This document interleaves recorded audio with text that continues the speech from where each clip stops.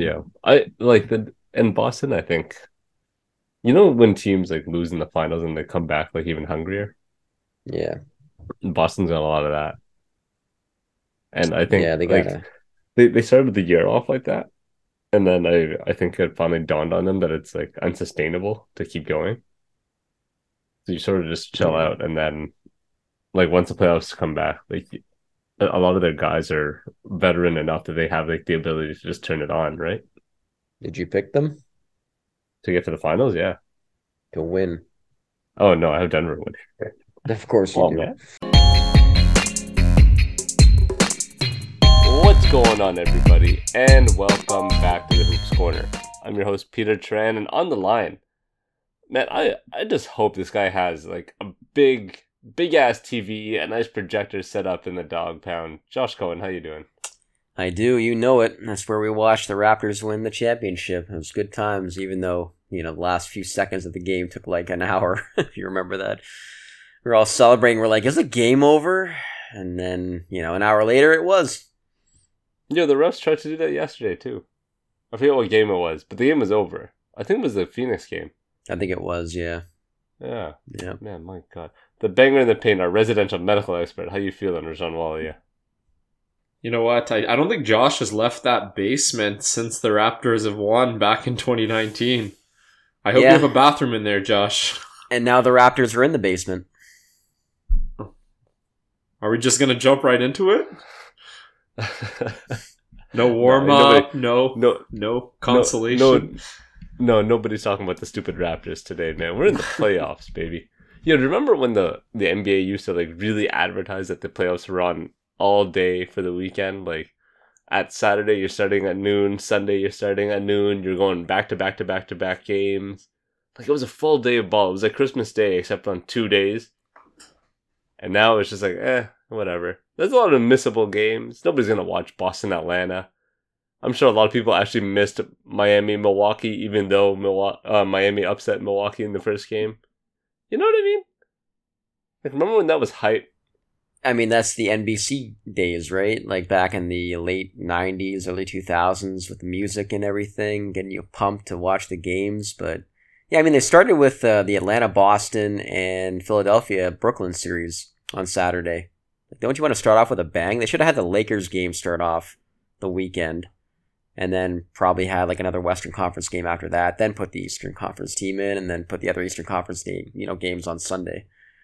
You know why LeBron was on Sunday, or the Lakers were on Sunday? Gotta give LeBron more time to rest. Like Yeah. that one extra day. I guarantee it. That's why they have the longest they have a longer break between their game one and game two as well. Rui has to wait until Wednesday to light their ass up, Raj. He can't just do it immediately while he's still Hey, hot. I'm ready to dedicate this pod to Rui, and I'm here to hear Josh's apologies. Hey, For, he's for the the highest one scorer on game the he's played Lakers. well this year, Hey, when it counts, right? Like, would you want a player That's to true. show up and put up empty stats, or would you want a player to show up when it matters? Like, what? It's his first playoff game, and he puts up what? I think it was 30 points. 29. Yeah. Okay. But even better, he waited until the playoffs started rather than wasting his or blowing his load in the play in. I mean, really smart. He's all about the finals, man. All about the finals. He's the new Robert Ory. Well, Right? I don't know about all this, but Yeah. sure. Yeah, all I'm going to say, I don't know if we're starting with the Lakers, if we're starting with Philadelphia. Peter, I need some direction here, but hey, We are I know not. that We are we're not talking starting about with the Philadelphia 76ers. We are not Okay. starting with the most boring team to watch in the playoffs, other than Atlanta. Second boringest team to watch. No, let's continue on with this Lakers Grizzlies talk because the Lakers, I mean, even going into the series, I think they were a slight favorite No, in they Vegas, right? No. No, Memphis Slight is a underdog? slight favorite. but it was very close. It was almost like a pick'em series. Yeah. Yeah. Okay. Well, nonetheless, game one passes by. The Lakers obviously win. We have apparently an Austin Reeves, just a miracle game, or apparently just a regular game for Austin Reeves these days. And an almost Anthony Davis injury scare has a little stinger, but works it right out. and an actual injury scare with John Morant going down with what seems to be a wrist or a hand injury. Dude basically tried to poster Anthony Davis, didn't work, got a charge called on him, and fell on his wrist. I mean, Raj, it's not looking great for Ja coming up on game 2. I think they said he's already unlikely to play. Yeah, like again, I don't know any official report that came out today. So correct me if I'm wrong, but it was on his right wrist as well, and that's a shooting hand. He also had cut his hand earlier that game or earlier. So there's a few factors that are at play. But again, John Morant, he obviously missed some games at the end of the season, not like right at the end, but in the last 20 games, he's missed a few, and they were gearing him up for the playoffs, and a bit of a freak injury. He plays very aggressive, and he puts his body in a lot of, I would say, vulnerable positions, and he just got unlucky, couldn't break his fall, and they're going to need John Morant. Like, this Grizzlies team, with their current injuries, is nowhere deep enough to contend with the Lakers or any other team in the West without Ja. And if Ja ends up missing game 2 and they lose on home court, they're down 2-0, having to win 4 out of the next 5 games, and 3 of those games are going to be on the road. It does not look good for the Grizzlies. Not because they lost, but mainly because Ja, again, doesn't look like he's going to come back. And if he does, probably won't play the same. And it always takes a few games, or at least a few minutes, a few quarters, to get back into the swing of things. And the Grizzlies don't have that chance to afford that. Their only saving grace is, besides Rui and Austin Reeves, the Lakers were okay. Like, they weren't horrible, but they were okay. If they have another okay game, you don't expect players like Reeves and Rui to put up that volume or that consistency of stats in the next game. But I'm sure LeBron's going to have a good game. You never know. Anthony Davis might put up, Anthony Davis might put up another 30-point game with 15 rebounds. It's entirely possible. So I don't know. If I'm putting any money on this series now, it has to be the Lakers, and it looks like it's going to be Lakers in 5, probably. Might be in 4. I mean, if Ja doesn't play, I mean, the Grizzlies are down, 4 players now? So, and they don't have a lot of guys off the bench to supplement that, right? I mean, they have a bunch of rookies that are playing now off the bench with, Roddy. Probably going to play LaRavia next game, too. And, it's not looking great for the Grizzlies right now. But, they've done in the past where they have Tyus Jones come in. They play more of a defensive type of game. But, again, like, the thing that pisses me off the most about the Grizzlies is Dillon Brooks. I just cannot stand the way that he plays. Man. The Grizzlies are in such a good rhythm in the first half. And then he comes down with, 20 on the shot clock, takes a pull-up 3. He took, 4 of those that game. And they still allow it to I don't understand. It's the playoffs now. And I love Coach Jenkins, but you still allow this to happen in a playoff game. In the regular season, maybe. I mean, habits develop over time, so maybe that's not a good idea to allow it to happen in the regular season. Maybe that's why it's happening now. But they need to get him off the team next year once they're healthy. And if they are able to upgrade from him, then you have a real opportunity here, because Jaren Jackson Jr. showed in the last game and over the course of the season that he is him. And speaking of that, where the fuck did that start? Why is this a thing? I hate this whole generation now. Wow, okay. We just went from bad-mouthing Dillon Brooks to bad-mouthing all of the internet, apparently. Yeah. Come on, man. Where did that start? I don't get it. It's been a thing. Since when? Get on TikTok, Josh. No, yeah. I refuse. I will not have the Chinese government, looking in on everything I'm doing. Okay. Yo, come on, man. What are you doing, Josh? Though. What are you doing? I don't want them to know, and I don't want you to know. Okay. All right. What stays in your basement will forever stay in your basement. That's right. Dog pound, baby. Yeah. But just going back to Dillon Brooks, I think another thing is, he needs to know his role on the team, and his offensive production should be like Tony Allen's. Very minimal, maybe has a few moments in a game where he makes a good cut, he gets a fast break, like good offensive rebound. The offense should not run through Dylan Brooks. Like, not even should. It should never really go through him. It shouldn't be set plays for Dylan Brooks.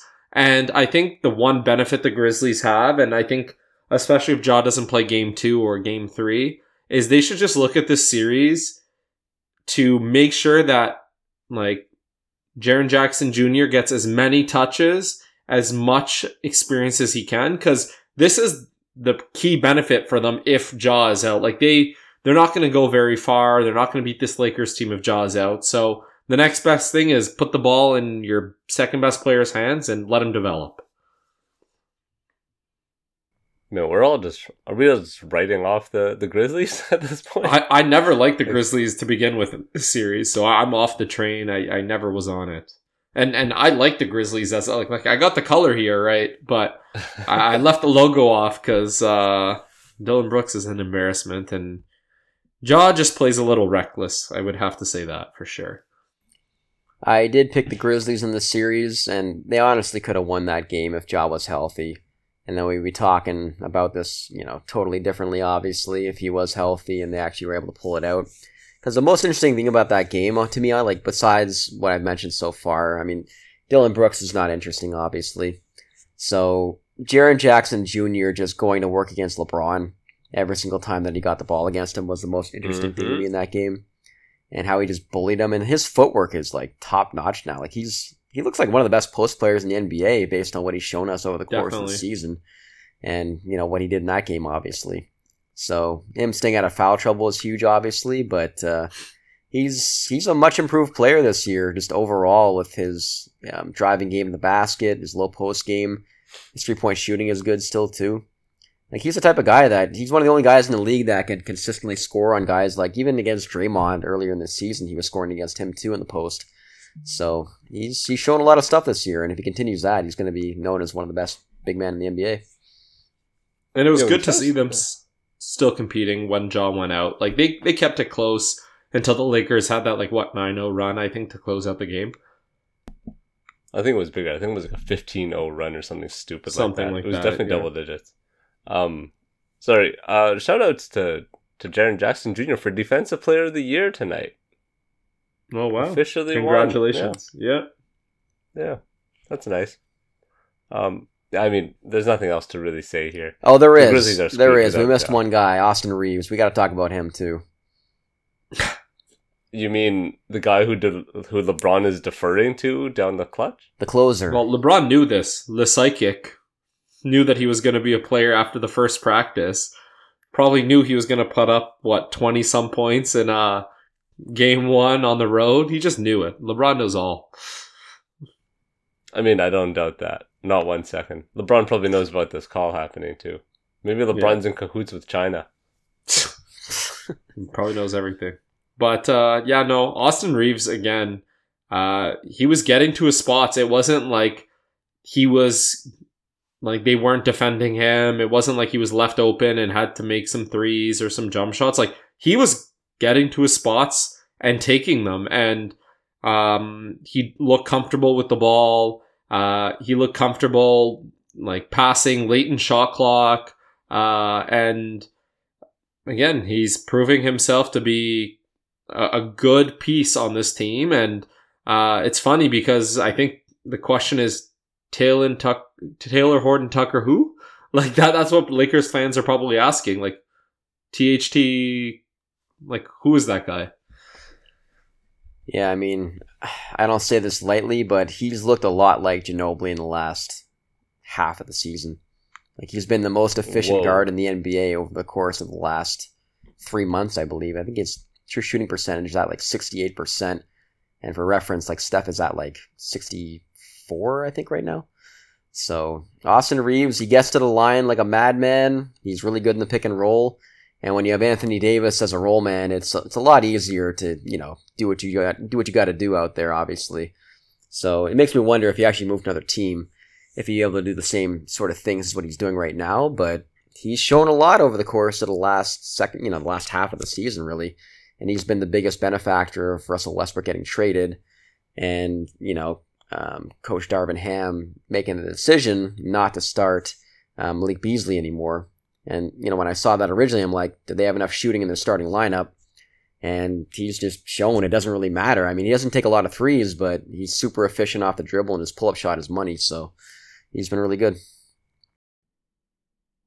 Yeah, Malik Beasley is also like one of the streakiest shooters in the league. So if he's not feeling it, you can bench that dude anytime. And I would gladly take, what did Reeves have? Reeves had 23 and 4 yesterday on 8 of 13 shooting.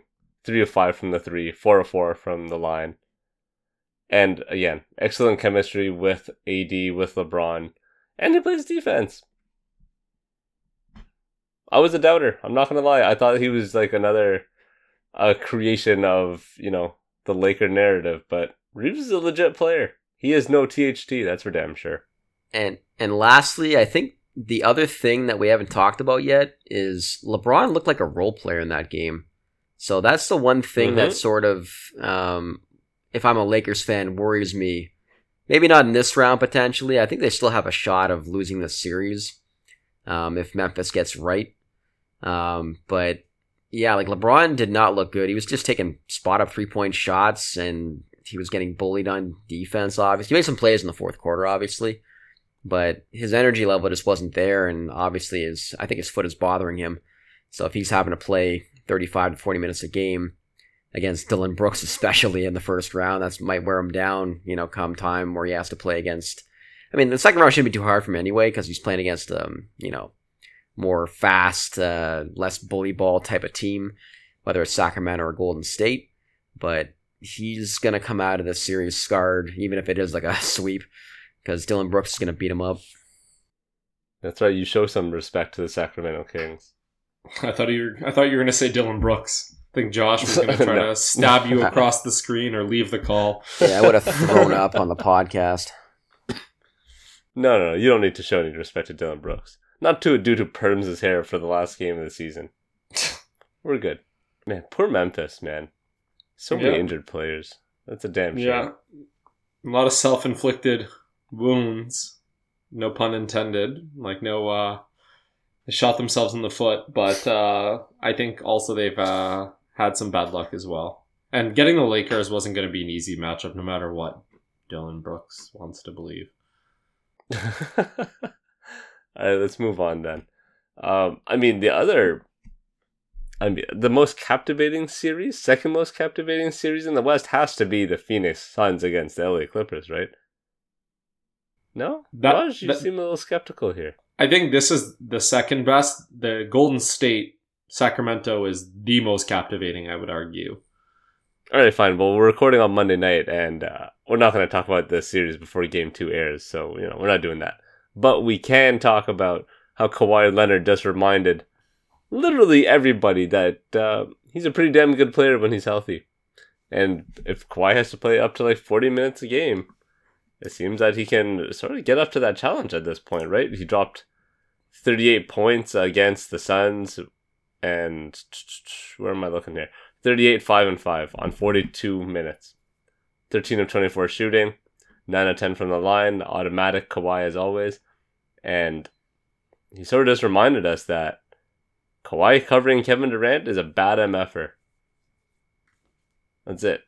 Down the stretch of the Suns game, we saw a lot of Chris Paul and DeAndre Ayton PNRs. We saw a lot of Kevin Durant just hanging out in the corner, not really sure like if he should be taking over, if he should chill, if he should just hope that a look is going to come to him. And every step of that way, Kawhi Leonard was just hanging out there waiting for it.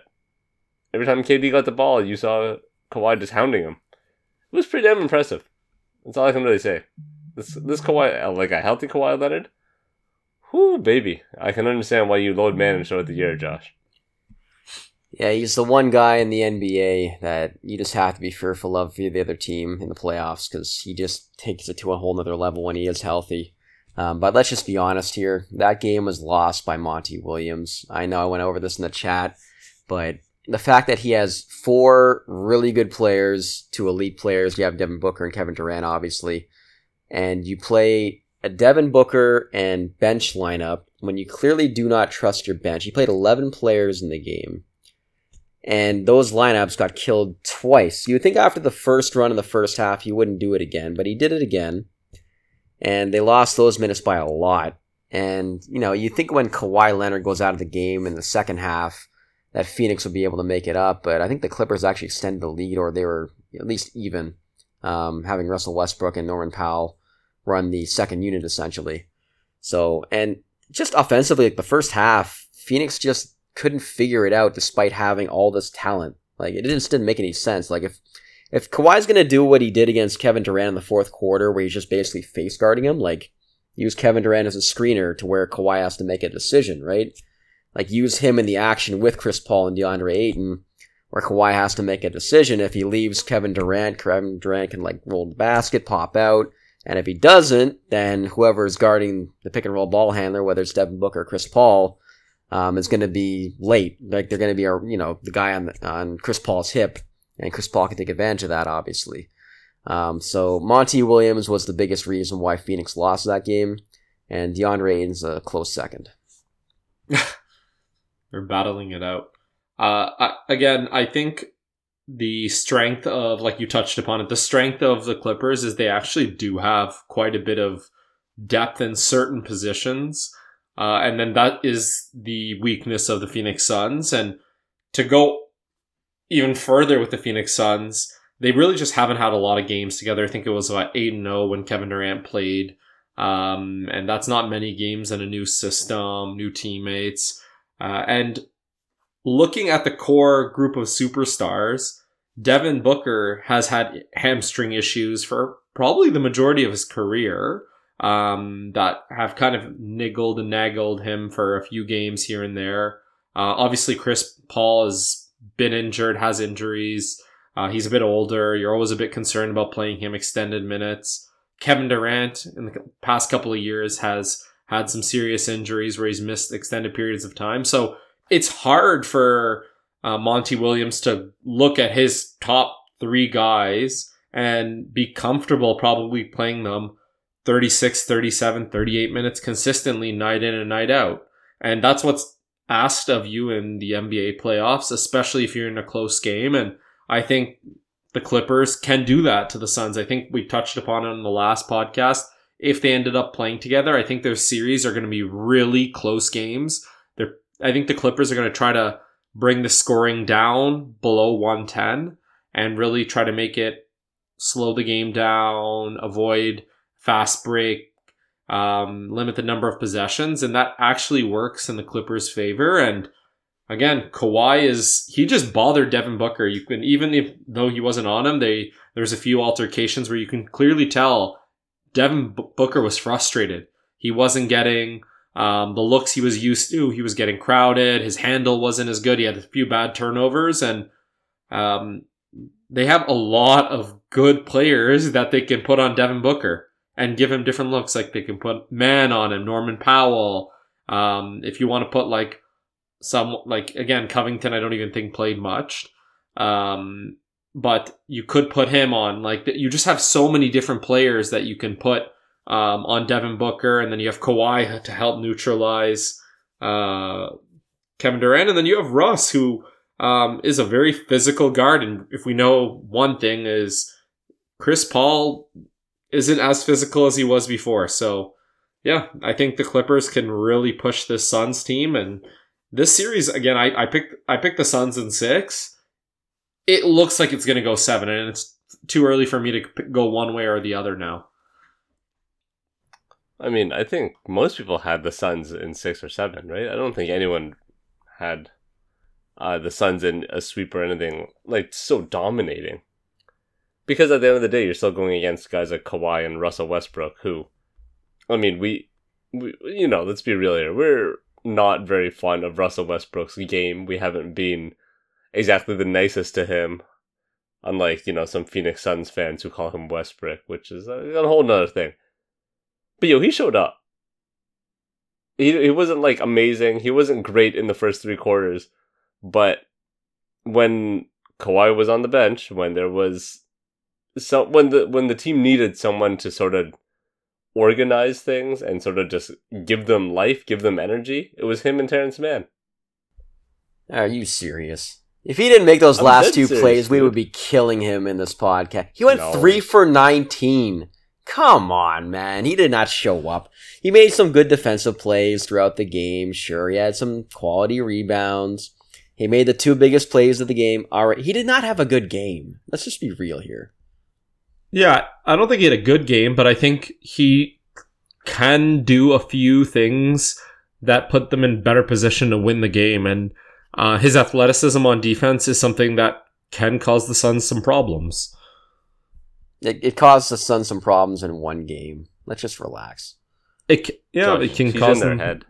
Yeah, he's living there. He's in their head. Look who he might be in your head, Josh. His history. Look at his history with KD and with Chris Paul. He's in their head, Josh. It's okay to admit it. Yeah, we'll see when the Clippers lose in 5 or 6. Chris Paul is going to try to draw another 80-foot 3-point foul again. Just watch.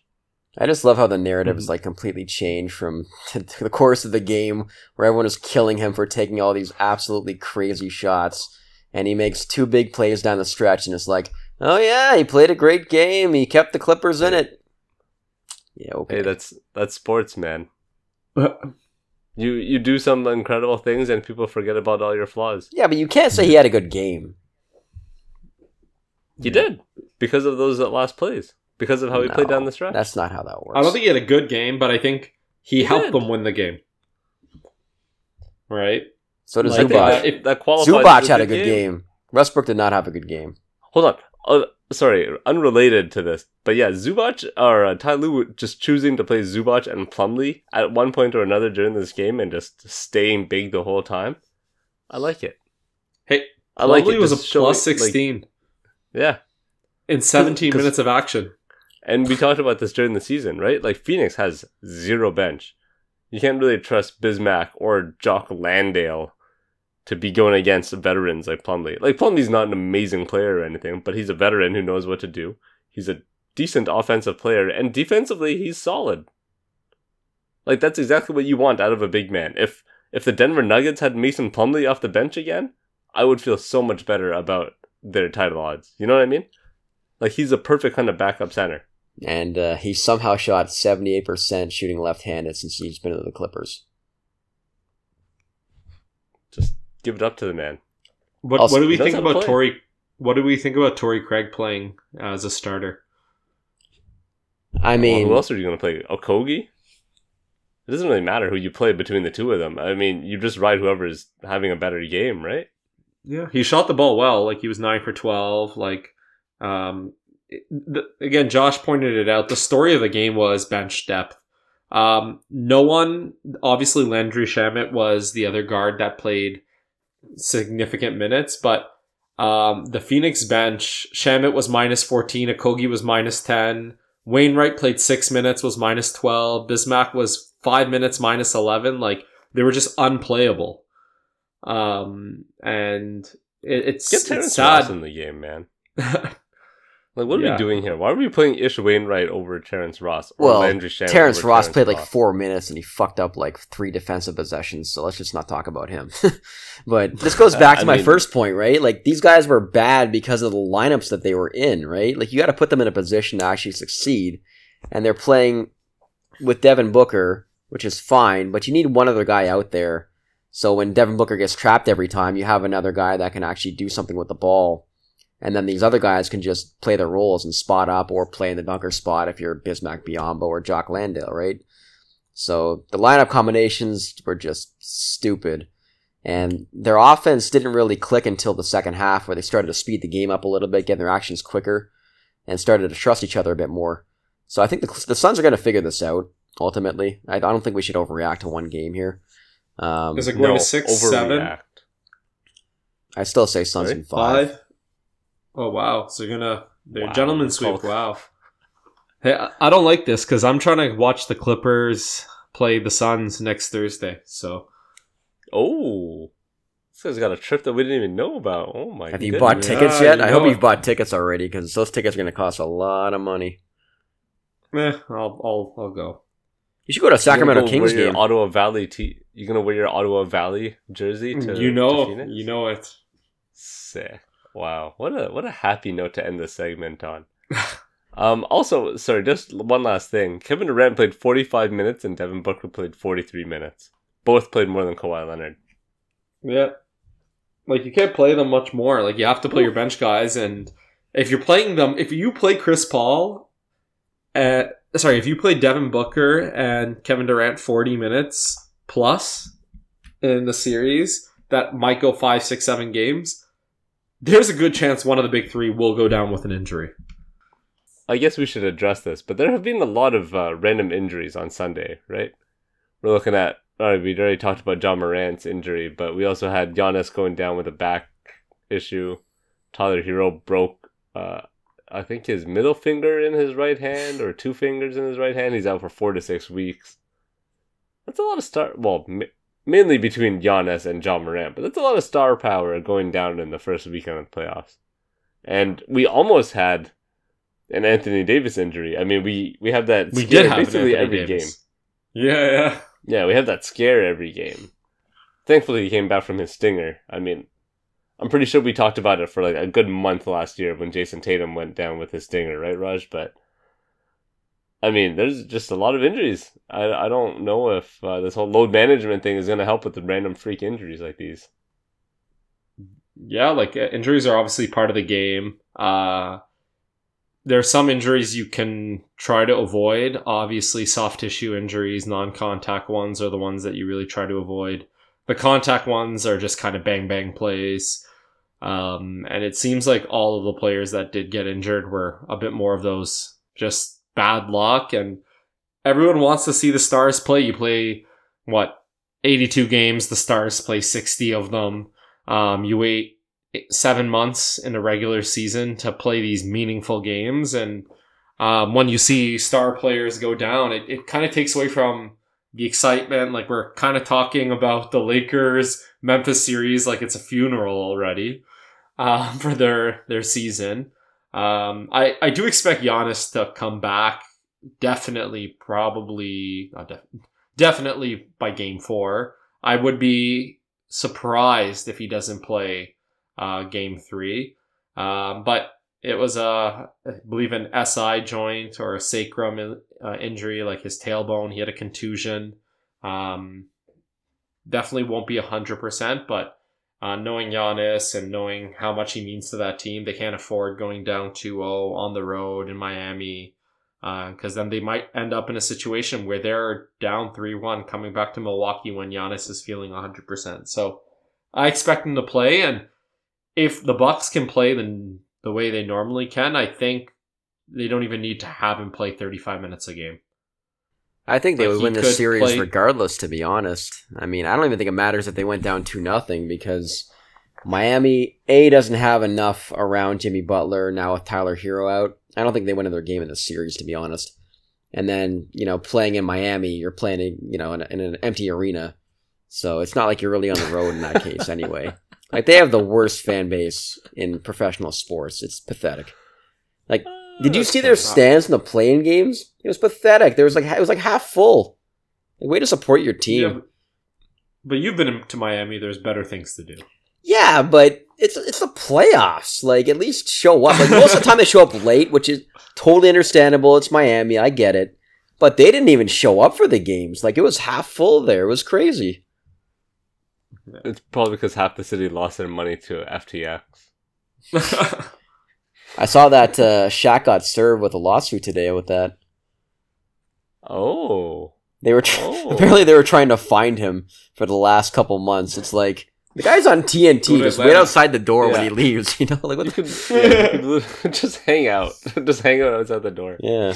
He's the one who says he drives a Kia, but doesn't actually drive a Kia. He can't fit in a Kia. That's like Yao Ming fitting in a small car. Yeah, no. Yeah, but again, injuries suck. Like, these aren't injuries that you blame players for. You can maybe blame playing styles a little, like you're putting yourself in those positions, but this isn't poor management of an injury. This isn't the player came back too soon from an injury. This is just bang, bang play. Someone fell awkwardly. you fell on the wrong part, couldn't break your fall. Like, just unfortunate it all happened at once, and unfortunate it happened to the big players. But no one likes injuries, and hopefully they come back all healthy, whether it's this year and this playoff series, some point later in the playoffs, or next year. Well, the plays were somewhat similar, though, and there's been a lot of talk about banning the charge, which I understand, but I don't think you can do that. But they do have to find a way to limit that happening. I would prefer it's out of the game, obviously. I don't think it's ever going to happen, but they need to find a way so these like they did it for the fast breaks, right? Like they got rid of guys taking take fouls, right? And they made the game more exciting this year. There's more scoring. There's more opportunities for guys, like really athletic players, to do what they do at the basket, which is what everyone really wants to see, right? Like, not everyone wants to see 53-point shots a game, right? So when these guys go to the rim, this is what we want to see. We want to see the best athletes in the world competing in midair, right? You don't want to see Kyle Lowry sliding in and undercutting somebody, drawing a charge? I mean, Anthony Davis did this to John Morant. We want to see Anthony Davis block a shot. Like, Anthony Davis had 7 blocks in that game. Why not go up and try to block that shot? He's scared. That's why. The mentality around it, like the coaching around it, is just, it's wrong. Yeah, but the argument is then players will actually jump at players knowing, like, there's no way that they can draw an offensive foul, right? And they would try to go through players. But, like, again, it doesn't eliminate the actual interaction. Like, obviously there's more incentive if the charging foul, like drawing a charge, is an option. But I think a lot of players will look at it as an opportunity. Like, the offensive player will look at it as an opportunity where they can just start running over the defensive player. And you're going to say, oh, well, okay. But then you're running into the same situations where there'll be a player trying to go through the defensive player, and that could still lead to injury for the defensive player. Like, I don't think how switching the rules of the game will impact the frequency. Like, there aren't that many plays in a game where you're like, oh, yep, they're trying to draw a charge here. Maybe 4 or 5, 6 a game. Like a clear attempt to draw a charge. But that's a lot, though. And considering that some of these guys get so high, like, it's more dangerous than me trying to just run over somebody. No, like, we can't say that, though. Like, the data's not there, though. Like, we can't say that. Like, if you knew there was a guy standing, like, more than 3 feet away from the basket, like outside the restricted zone, and you just knew he was standing there, and let's say a player like Ant goes, he's going to try to go right through that player even before he gets there, right? Knowing that there's no way there's an offensive foul. Like, he's going to put himself in more risky situations knowing that there's no harm. Like, there's no possibility of drawing an offensive foul. And players can still stand there. It just won't be a foul. Or, hear me out, the defensive player could actually make a play on the ball. Right? No, it's not going to happen. I mean, like, players adjust, right? So, say the charge was not even a thing, and then somebody attempted to do that, and that was the first time you saw the player doing that. You'd be like, basketball is a motion game, and you're standing still waiting for somebody to jump or run into you. What are you doing? Right? If we just took this out of the game, I think players would adjust pretty quickly. But okay, well, we'll save this for the post or when the season's over. But I still think it won't necessarily reduce the number of injuries. Like, these are just like, I don't think either one of these plays with Giannis or with John Morant were strictly because they were trying to jar the charge.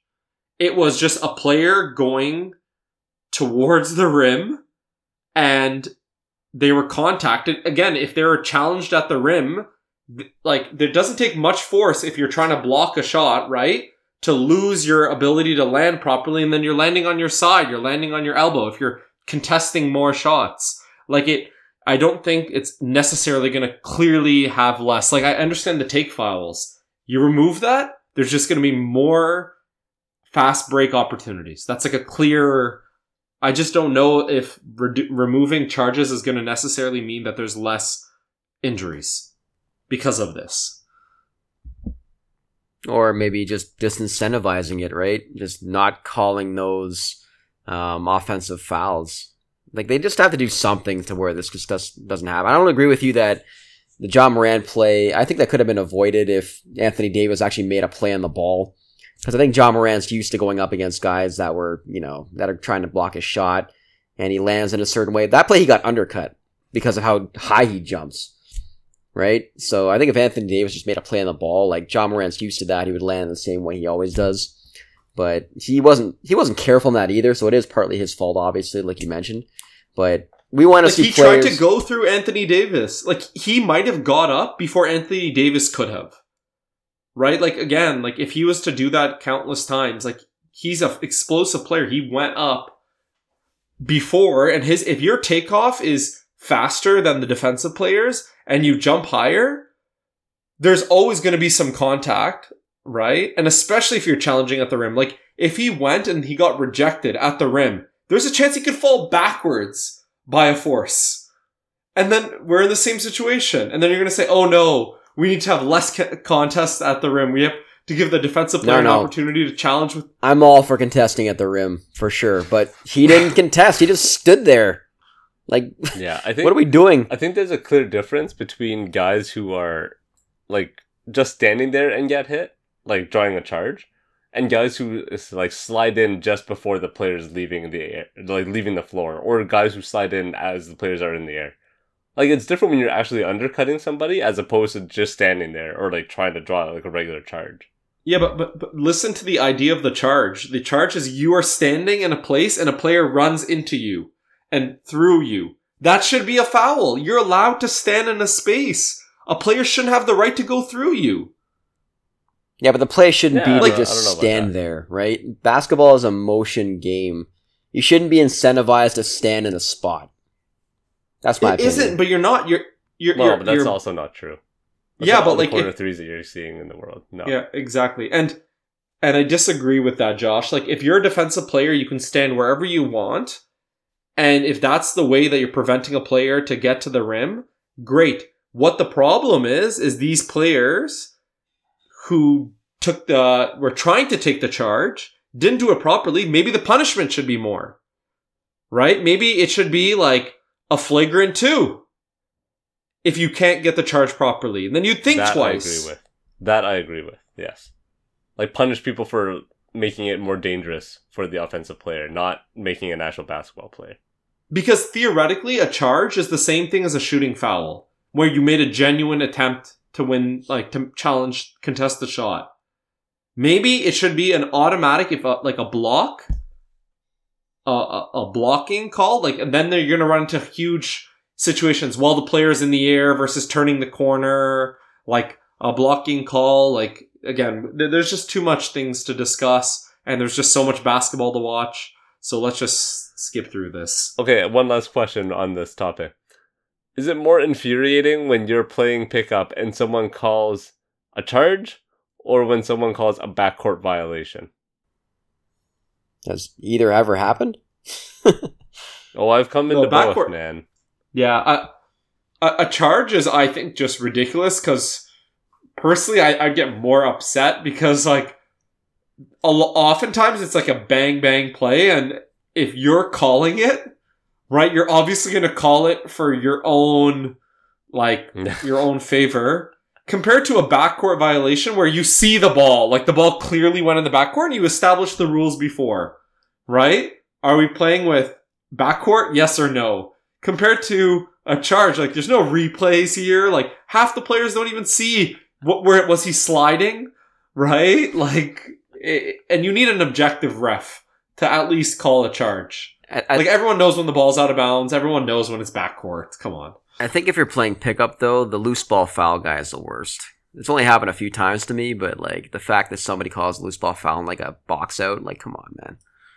No. Yeah, okay. I mean, I still think the charge is the worst guy, but... yeah, somebody called a backcourt violation on me, like, 2 weeks ago. And I was like, yo, are you serious? It's like a Saturday morning run at a community center. What are you doing? So upsetting. I can imagine. So upsetting. Yeah, I lost my shit, man. Josh, give me some stats corner.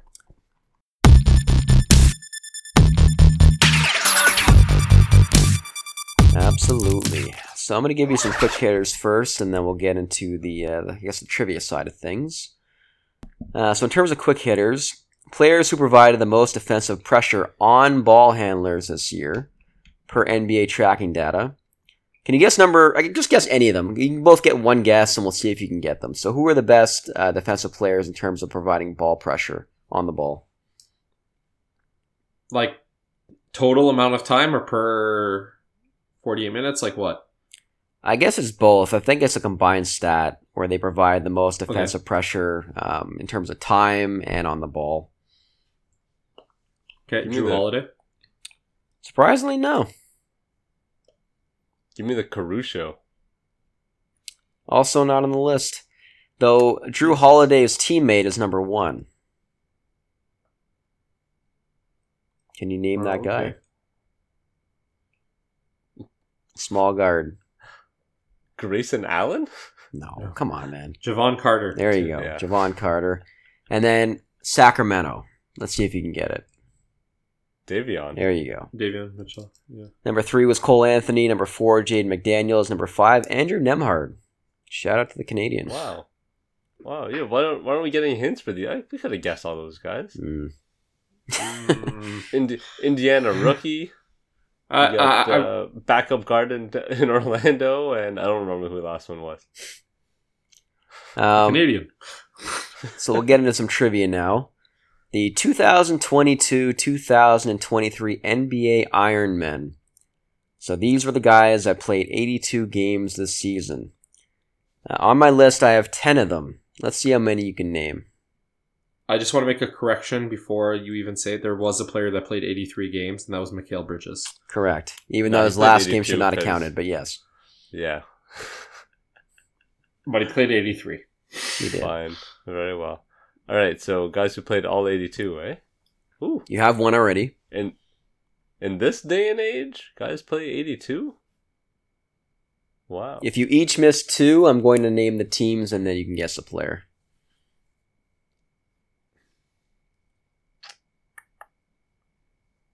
Wow. This is tough. Jalen Green. No. But his teammate is on the list. 2 of them, actually. 2.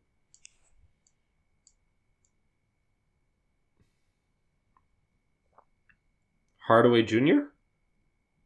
No. Wait. Okay. Oh, Jalen Green. Okay, I was thinking of someone else. I was thinking Josh. Yeah. On Houston, eh? Kmart Jr.? Is he there? He is. 28 minutes per game, 82 games played. He's good. Young Kmart Jr., man. He's got potential. He's all right. He's going to be nice. And Seguin? Nope. Rookie. Jabari. Let's go. Tari Eason. 22 minutes a game and 82 games. How much? 22 minutes a game. Tari Eason, wow. Okay. Not bad. You might need some hints for this one, honestly. Yeah, these are tough. Did Dory Finney-Smith play 82? I don't believe so. No, he missed them in Dallas at the beginning of the year. Ooh. Let me think. Man, it's even hard just thinking of, like, just teams in general. I feel like there's Aaron Gordon missed some games. Yeah. Who was the healthiest playoff team throughout the season? Sacktown. Mm-hmm. Who are we looking at? Herder? No, Herder is sad. No. Fox missed games. Sabonis missed a few games. You're getting there. Harrison Barnes. There you go. Harrison Barnes, 33 minutes a Nice. game. 82 games played. Wow. Good for him. Black Falcon. All right, give us the next team. Chicago. Chi-Town. Oh, Vucevic. Correct. 34 minutes a I game. remember 82 games his played. first time playing all 82. He wanted to make sure that he played that last game. Mm-hmm. Good for him, man. I like that. And we have the team that played against the Sacramento Kings in Game 1 of the playoffs and is questionable, or was questionable, going into this game. Oh, Jordan Poole. Correct. Jordan Poole, 30 minutes a game. And you have what is probably considered to be the best team in the NBA right now, the Boston Celtics. Al Horford? Nope. He didn't play in any back-to-backs. Derek White. Correct. Derek White. 28 minutes a game. And then you have the Chicago Bulls once again. Wow. Billy Donovan making them work. I thought they were going to say Yeah, Billy Donovan seriously. for a second. Kobe White? Nope. Not Patrick Williams. Patrick Williams, Wow. Oh, Good wow. for 8 minutes a game. Man, I'm for shooting him. like Russ Westbrook. Westbrick. Thank you very much. Yes, My yes. apologies. Don't let him hear you say that. Golden If I State's call the police. Iron Man or other Iron Man. Golden Kevon State Looney. does not. Correct. Wow. 24 minutes a game. Hmm. And then Okay. you have a big man from the East. Their team is up 1-0 in their series, and we decided not to talk about their series on this podcast. A big for that team? Mitchell Robinson. Mm-mm. You think Mitchell Robinson was healthy? I didn't think that, but we didn't talk What about the the hell? series. Whoa. Hartenstein. You're on the right track, Raj. 20 minutes a game, 82 games played. Isaiah Hartenstein. Mitchell Robinson. Come on, man. This guy misses more games than Kawhi does. Jesus. If you'd like, I have one more. It should be a quicker one. Yeah, let's go. do it. Let Raj get some pride back here. Some, please. Who are the most efficient ball handlers, pick and roll ball handlers in the NBA with minimum 5 possessions a game? This is in terms of effective field goal percentage. So the most efficient NBA pick and roll ball handlers this season. For effective field goal. Not Which basically just means not the most everyone. efficient. Yeah. In shooting though. Give me Darius Garland. Nope. Not on the list in terms of the top 5. I don't know anything about efficient players, man. Give me Steph. Number 1, 62% effective field goal percentage. Easy. Darius Garland. Okay. That's the first guy Devin in the Booker. game. No, not in the top 5. Is Jimmy Butler in this list? Nope. No, my God. Most of these guys are like Efficiency. high volume 3-point shooters because that gets your effective field goal percentage up. Besides one guy. Mm. But he's also been pretty good. Dame. Yes. Dame is number 4, 57%. Kevin Herter. Nope. Oh my God. He's a handoff guy.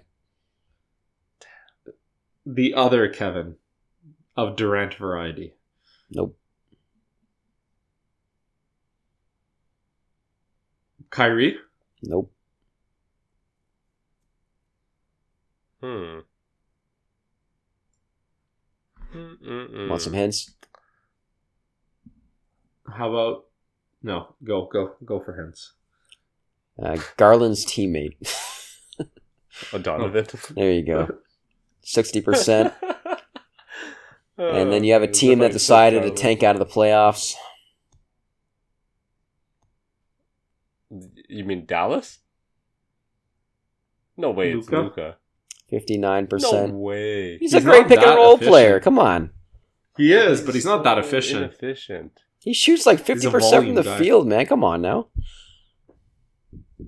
Yeah, off of like post ups. Fucking Luka threes. He's Get the out role of here. guy. And then you have what many consider to be the best team in the NBA, probably the second best team in the NBA right now. Drew? Jason Tatum? Drew Holiday, 56%. I like Drew, man. Good He's for a good Drew guy. Holiday. Drew's gonna retire, and people are gonna be like, wow, what a career for like 2 hours. He's so underrated, and then they'll just continue to underrate him. Pretty much. Kind of like Mike Conley. But much better, not much better, just better. Yeah, better player, but, kind of like a Mike Conley type of career so far. Anyways, good stats, Josh. I like it. I just like beating Raj's ass down. I don't get big wins anymore. As usual. I gotta milk it. Let's just stop the pod now, please, guys. It's getting a bit too sexual. Oh, we can call it here, man. It's 10:30. We gotta go watch this upcoming Sacramento Kings W. Oh yes, Josh. I said a Sacramento Kings W in Game 2. I'm predicting it 3 minutes before tip-off. We'll see if you're like Barkley or not, where you just jinx the team that you're rooting for. I mean, there's a really high likelihood of it. That's usually how it goes. But in any case, I want to thank everyone for listening. Please remember to rate and subscribe. We're on iTunes, we're on Spotify, all your major podcast platforms. You can find us on all the social networks. I'm talking Instagram, TikTok, YouTube, Twitter. We're there. We're everywhere. And until next time, peace.